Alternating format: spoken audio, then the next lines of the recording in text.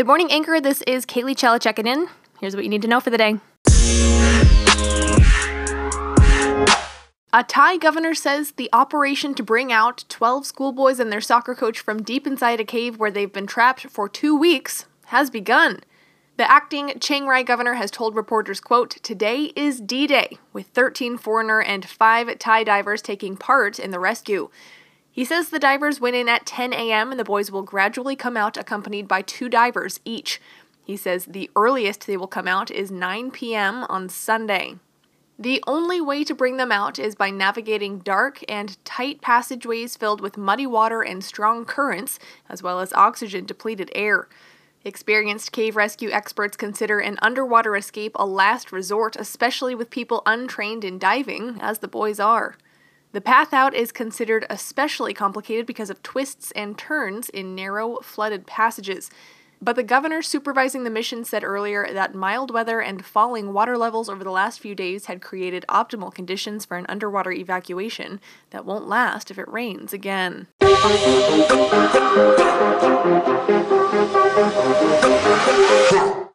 Thousands of anti-violence protesters marched along a Chicago interstate on Saturday, shutting down traffic to draw attention to the gun violence that's claimed hundreds of lives in some of the city's poorest neighborhoods and pressure public officials to do more to stop it.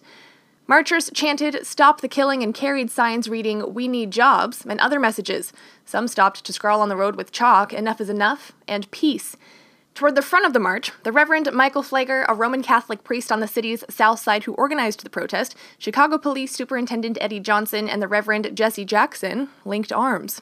After completing the roughly 1.5-mile route, Flagler said, quote, "The people won today because the people showed up. They saw this many people out here, black and white and brown and young and old, and saying, 'We're tired of the damn violence in Chicago.' We want the governor, the mayor, the elected officials, and the community all to come together and say, 'We want peace now.'" The march took place along the northbound lanes of Interstate 94, known as the Dan Ryan Expressway, after a roughly hour-long standoff between police and the protesters. The expressway was fully reopened less than 90 minutes later after the protest ended.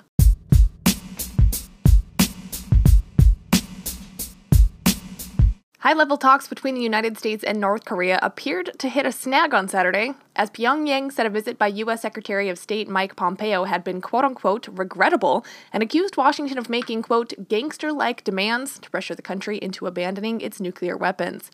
The statement from the North came just hours after Pompeo wrapped up 2 days of talks with senior North Korea officials without meeting North Korean leader Kim Jong-un, but with commitments for new discussions on denuclearization and the repatriation of the remains of American soldiers killed during the Korean War.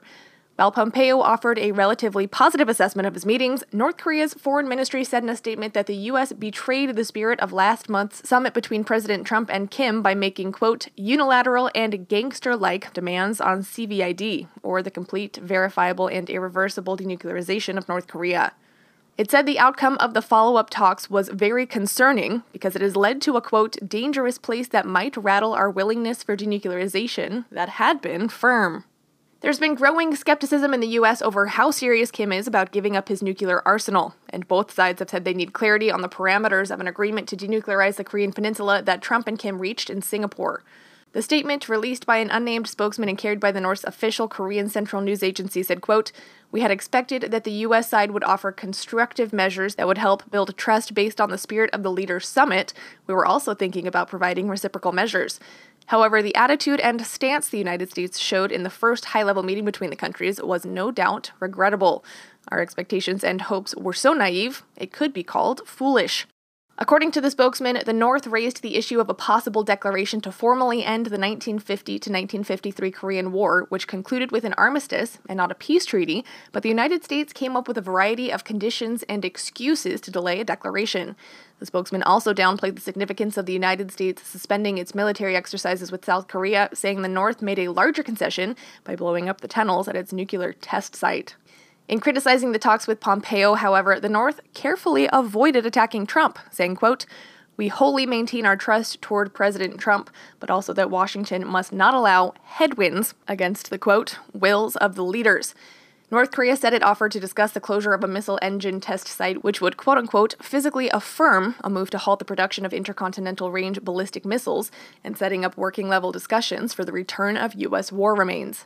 In the days following his historic June 12th summit with Kim Jong-un in Singapore, Trump had announced that the return of the remains and the destruction of the missile facility had been completed or were in progress. Pompeo, however, said more talks were needed on both.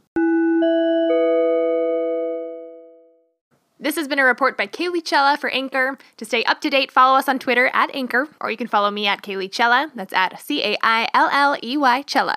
Chella out.